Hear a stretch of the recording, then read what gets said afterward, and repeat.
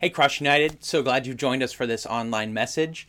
We're going to be in John 13:31 through 32. So I want to encourage you to turn or tap in your Bible or your app to that passage. And we're going to be talking about 14 things you didn't know about the glory of God. And while you're doing that, I want to remind you can go to crossunited.org. And at crossunited.org, you can click online check-in. That will take you to our digital connection card. You can let us know a little bit more about yourself and also let us know ways we can be praying for you. Also there at crossunited.org, you can click on the top right-hand corner of the menu bar, the Give tab.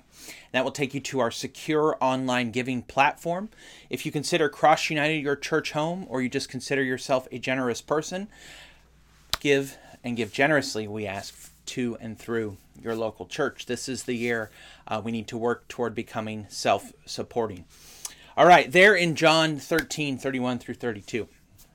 If you have a membership to a Costco or a Sam's Club, then you know the experience of while you're buying, 14 bottles of 64-ounce ketchup containers and saving, 14 cents each on them, you know that as you walk through the store, there are always those ladies at those little podiums, those little kiosks with samples of their frozen meatballs or salmon pate or some sort of new flavored cracker or chicken seasoning.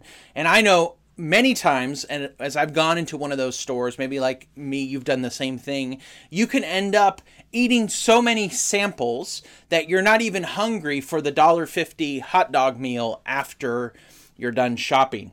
Well, in this discussion, what we're going to do is we're going to do something like a sampler of the most important theme that John discusses, and really the most important theme of the entire Bible. And that is the theme of the glory of God.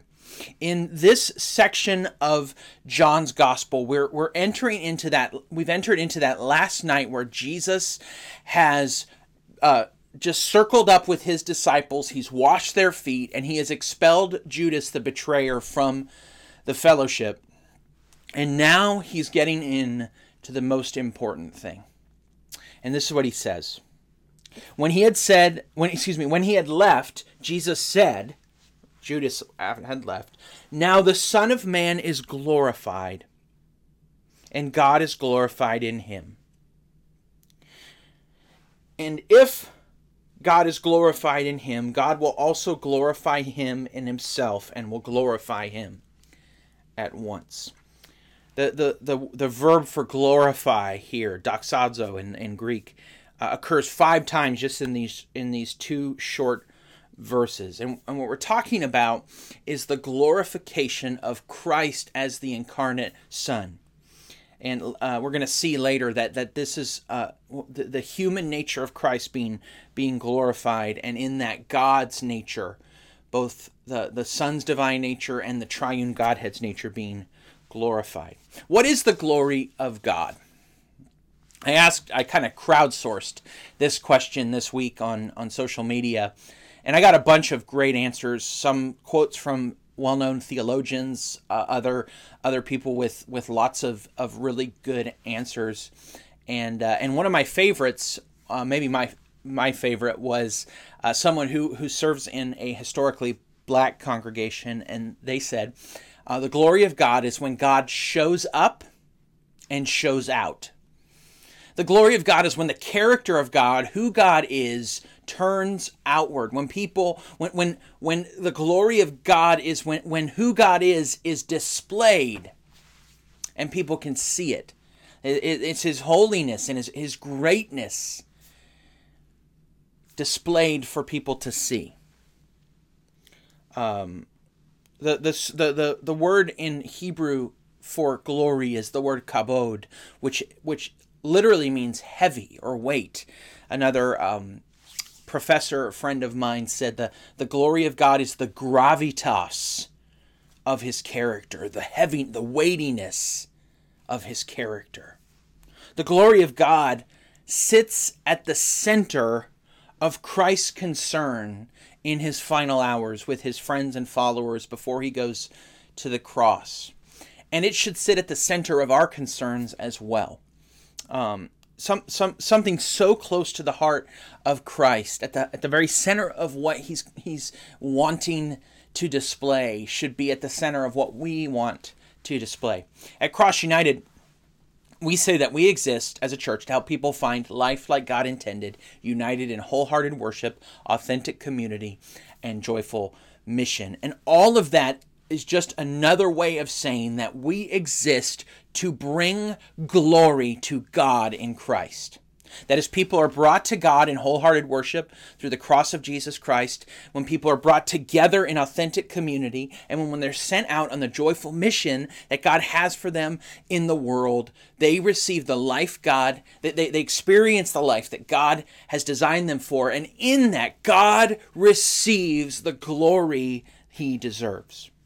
Our church exists for the same reason that the world exists and that you exist, for the glory of God.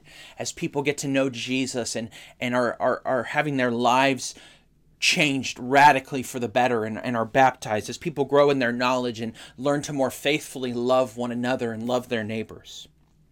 So the goal of this message is to do what Jesus was so concerned to do, and that is to talk about and display, at least to glimpse, the glory of God. And if this was a like an online clickbait title, I would say this is 14 things you didn't know about the glory of God, and number 7 will blow your mind. It's sort of like a listicle, where you just have this barrage of things, and you'll see those things pop up in your Facebook feed where it's like, 21 things you didn't know about Survivor, or whatever the case may be. 14 samples of the glory of God. First, the glory of God is eternal glory. John 17, and in all of these, just know that I'm only giving you a smattering of what the Scripture says, and we could have doubled this number, but I know we don't have time for that. We would probably get too overwhelmed. I have glorified you on the earth by completing the work you gave me to do. This is Jesus' high priestly prayer at the end of this last night with his disciples. Now, Father, glorify me in your presence in his human nature, with the glory that I had with you before the world existed in his divine nature.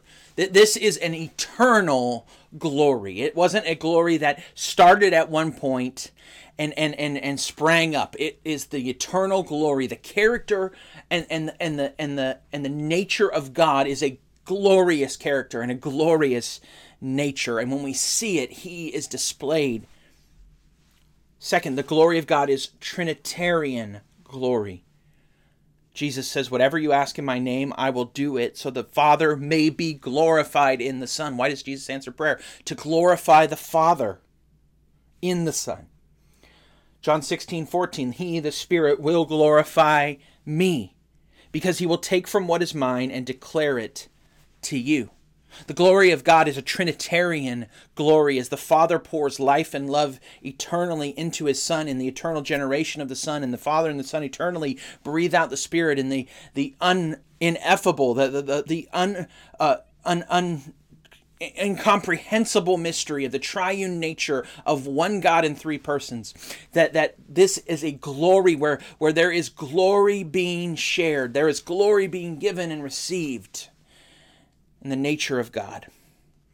Third, the glory of God is revealed glory. Moses goes to the Lord and says, "Please, let me see your glory." The Lord said, "I will cause all my goodness," so goodness, glory, connected there, "to pass in front of you, and I will proclaim the name, the Lord, Yahweh, before you. I will be gracious to whom I will be gracious, and I will have compassion on whom I will have compassion." But he added, "You cannot see my face, for humans cannot see me and live." The Lord Yahweh said, "Here is a place near me. You are to stand on the rock, and when my glory passes by, I will put you in the crevice of the rock and cover you with my hand until I have passed by. Then I will take away my hand, and you will see my back, but my face will not be seen. So even a veiled revelation of the glory of God is overwhelming to Moses. The face being the full presence of God, and the back being the veiled presence of God. And Augustine correlated this to the incarnation, that in the incarnation the glory of God was present but veiled through the human nature of Christ. Look at Deuteronomy 5:24. You said, look, the Lord our God has shown us his glory and greatness, and we have heard his voice from the fire.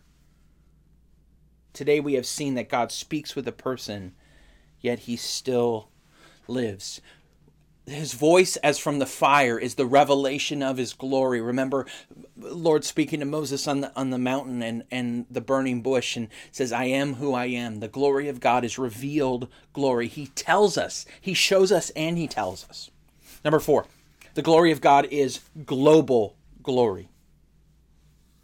Isaiah 6:3 says, the cherubim and the angels around the throne said to one another, Holy, holy, holy is the Lord of armies, Yahweh Sabaoth. His glory fills the whole earth. Habakkuk 2:14. For the earth will be filled with the knowledge of the Lord's glory as the waters cover the sea. The glory of God is global glory, displayed in his creation, the sun and the stars and the wind and the waves and the palm trees and the mountains testify that we are in a world created by a God of glory. Number 5, the glory of God is redemptive glory. Psalm 79:9. God of our salvation, help us for the glory of your name. Rescue us and atone for our sins for your name's sake. So in salvation, in Christ's life, death, burial, and resurrection, God is glorifying his triune name. Go and make disciples of all nations, baptizing them in the single name of the three persons, Father, Son, and Holy Spirit. The triune name of God is glorified as God the Father has sent God the Son into the world in the power of the Holy Spirit to save those who were lost. 6, the glory of God is incarnate glory. John 1:14, the Word became flesh and dwelt among us. We observed his glory, the glory as the one and only or only begotten Son from the Father, full of grace and truth. The glory of God is displayed as God the Son took human nature into his person and became a human being. We talked about this in our midweek Going Deeper study, and if you didn't see that, it's on Facebook, YouTube, and our podcast and website where we talk about God the Son, who God the Son is in his divine nature and his human nature. It is an incarnate glory, the glory of God dwelling in a human being. 7, the glory of God is crucified glory. And this is the one that I think, if I was going to say, like clickbait, this will blow your mind. Jesus said in John 12:23, Jesus said and replied to them, the hour has come for the Son of Man to be glorified. Truly I tell you, unless a grain of wheat falls to the ground and dies, it remains by itself, but if it dies, it produces much fruit. Get this. Life himself, God who is life, who is and has life in himself and of himself, that the only one who has life, let himself be put on the cross. That the glory of God is displayed in the most profound and humiliating display of weakness the world has ever seen. It is a counterintuitive glory. It is a glory of serving and loving and humility. The greatest and only great God, the only God, eternal life himself, who is life, gave himself. 8. The glory of God is resurrection glory. See, my servant will be successful. He will be raised and lifted up and greatly exalted. In his human nature, Christ was exalted to where he had not been before. In his divine nature, he was always with the Father, but in his human nature, he was lowly and a servant. But in his crucifixion, burial, and resurrection, he was raised as the risen and then ascended to the right hand of the Father, King of all kings and King of all things. That the God-man rules as God and man. He rules as God over all he has created and saved, and he rules as man over all that he is. 9th, the glory of God is ruling glory. Philippians 2:6-11. Now, we could have just sat for days in this passage, but we're going to read it and just let it hopefully get into our mind a little bit. Jesus, who, in existing in the form of God, did not consider equality with God as something to be exploited, instead emptied himself by assuming the form of a servant, taking on the likeness of humanity. So he subtracted by addition. And when he had come as a man, he humbled himself by becoming obedient to the point of death, even to death on a cross. For this reason, God highly exalted him and gave him the name that is above every name, so that at the name of Jesus, every knee will bow in heaven and on earth and under the earth, and every tongue will confess that Jesus Christ is Lord, to the glory of God the Father. That's actually a direct allusion to Isaiah 45:23, where it says, at the name of Yahweh, every knee will bow and confess that he is Lord. So Jesus Christ is Yahweh. He is Yahweh in human nature, who is now risen and exalted, both in his human nature and in his divine nature, and he rules over all, and all will praise him to the glory of God the Father. The glory of God is ruling glory. He rules over all things. He's in control. He's on his throne. So what do we have to be afraid of? Number 10, the glory of God is spiritual glory. And don't miss the capital S there. He will glorify, the Spirit will glorify me, because he will take from what is mine and declare it to you. All three persons of the Trinity are as one, working toward the singular glory of the name of God, yet glorifying one another in their personal relations. So the Spirit glorifies the Son. As the Spirit comes into our hearts and our lives, what he does is he points us to Jesus. The Spirit doesn't make much of the Spirit. The Spirit makes much of the Son. This is how you know it's a true work of the Spirit. Is Christ exalted?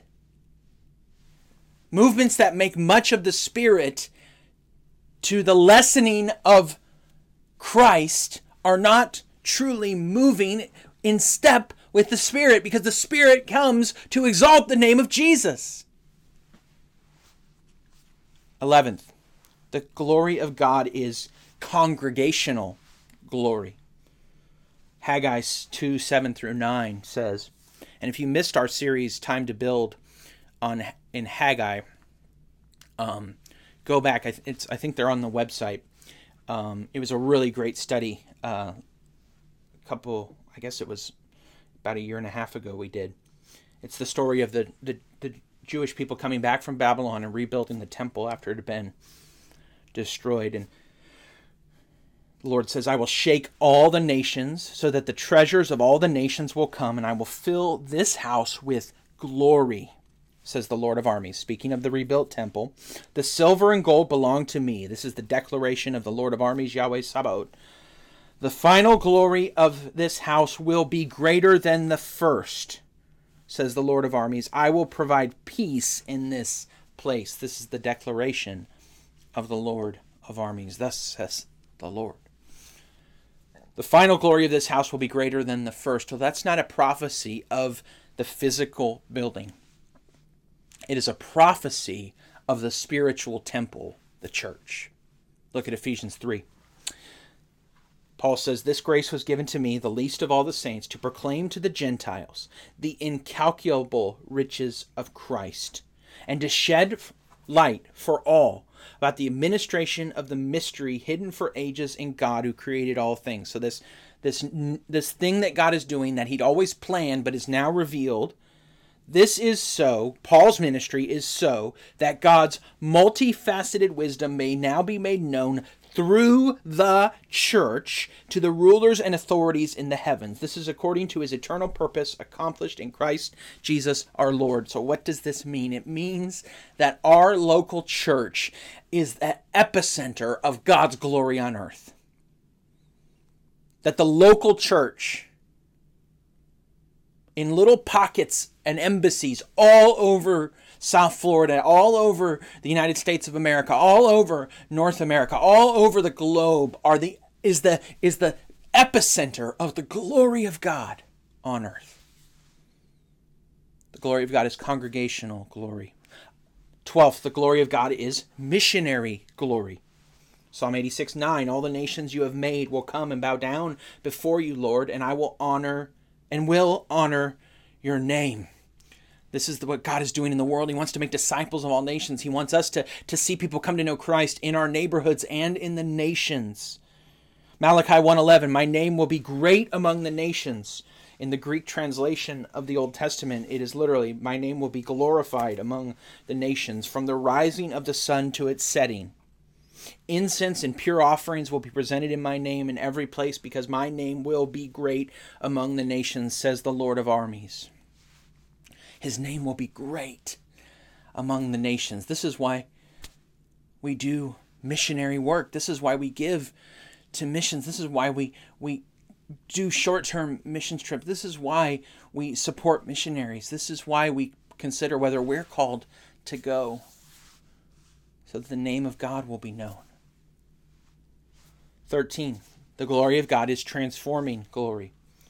We all with unveiled faces are looking as in a mirror at the glory of the Lord, and are being transformed into the same image from glory to glory. This is from the Lord, who is the Spirit. When we behold the glory of God, we are changed to become more like that glory. Just like you can't be in the sun without getting burned or tan, you can't be in the presence of God without becoming more like God, without having his glory have an impact on who you are and what you do. And he makes us glorious in his perfect timing. Finally, the glory of God is future glory.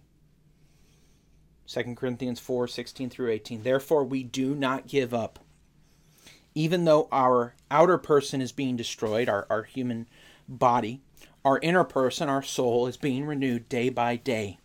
For our momentary, light affliction is producing for us an absolutely incomparable, eternal weight of glory." Remember, the Hebrew word for glory is weight or gravity or gravitas or heaviness. An eternal glory of glory, a kabod of glory. "So that we do not focus on what is seen, but on what is unseen. For what is seen is temporary, but what is unseen is eternal." And I know some of you are suffering. God is preparing for you an eternal weight of glory. Eternal in comparison to momentary. Weight in comparison to light. Glory in comparison to affliction. Momentary light affliction will yield to the eternal weight of glory. Revelation 21:23, "The city does not need the sun or the moon to shine on it, because the glory of God illuminates it, and its lamp is the Lamb." The glory of God is future glory. We wait for the glory. There was a fire hose. Are you feeling overwhelmed yet? I hope you are, because that's the point. Sometimes on Friday nights we have what we call our 5-family Friday fiesta. So the 5 of us Laura will make this baked chicken fajita stuff with peppers and onions, and we'll have, around the table with seasoned chicken and bowls of cheese and pots of rice and beans and jars of salsa and sour cream. One time we were doing this recently and just enjoying being together, and we're sitting there, and I just thought, I wonder. So I asked the kids, who do you think Daddy's favorite theologians are? Now, because of this strange COVID season, they've been listening to my sermons for quite a few months, and they know that in my sermons I will quote, important people who have important things and wise things to say about the Bible. And their answers just warmed my heart because they got it right. One said, Augustine, the African bishop, the pastor of a sort of out-of-the-way town in Africa in the 400s AD. One of the greatest, if not the greatest theologian in the history of the church was an African pastor in an out-of-the-way town. And they said Bavinck, who was a Dutch theologian in the late 1800s and early 1900s, who wrote amazing works of theology that are still so powerful today. And they said Aquinas. Unlike Augustine, Aquinas was a professor, and 800 years later was a monk, and was just living in the monastery and the university setting and studying and teaching, and each of these men were in very different times and very different places, but I find them each so helpful. And if you've listened to any of our sermons, I will quote them at different points. My philosophy of preaching is simply to open the Bible and just say what it says as faithfully and as clearly as I can, in a way that isn't just like a dry running commentary, but actually connects with the nitty-gritty stuff of our lives. Like, what does the fact that Paul said this in AD 60 mean for the fact that we live in 2020 or 2021 in a global pandemic? What is this? How does this connect to us? And as we go through the Bible, I try to make it clear that also we are so blessed because we don't have to try to figure out this Bible thing on our own, that we stand on the shoulders of giants for hundreds and thousands of years who have been studying and praying. And so I'm so grateful for the heritage we have as Christians, for some of these people who teach us. Much like I teach our church, these great Bible teachers from the past teach us as well. And so that's why I quote them so often and try to help us see what they saw. Well, Thomas Aquinas, who wrote an amazing commentary on John, his commentary on John, which was a series of lectures in the university, and then Augustine's commentary on John, which is actually a series of sermons he preached his little church there in Hippo, modern-day Algeria, Africa, have been the two most helpful resources as we've studied the Gospel of John together. But there's this interesting story toward the end of the life of Thomas Aquinas. And he was in worship, and he had an experience of the glory of God. And you have to understand that Thomas Aquinas was maybe the most intelligent man in the history of the church.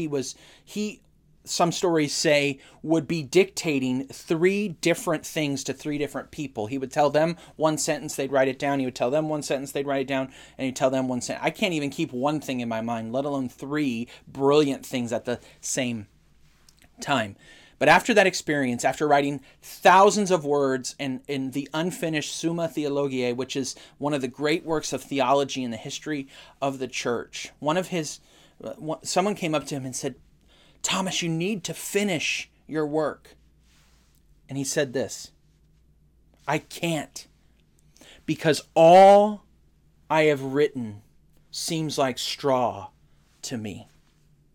After he has seen this vision, this glimpse of the glory of God, he said the greatest theological writing he had done was like dry grass that would just burn up and wither away.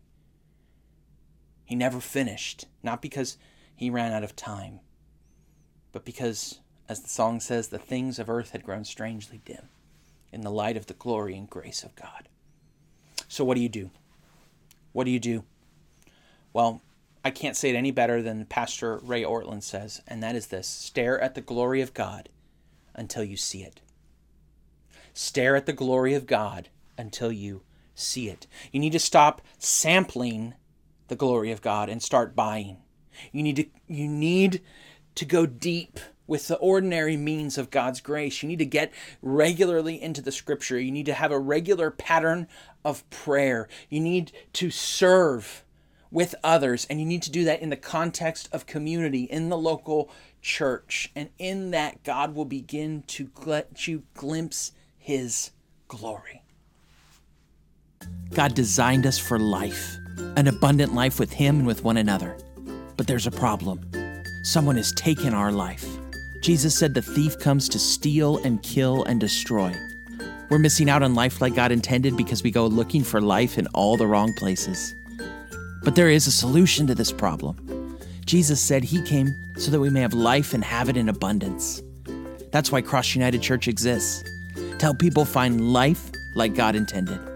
We believe life like God intended happens when three things are united in our lives: when we're brought to God in wholehearted worship through the cross of Jesus Christ, when we're brought together in authentic community, when we're deployed on the joyful mission that God has for us in the world, we experience fullness of life.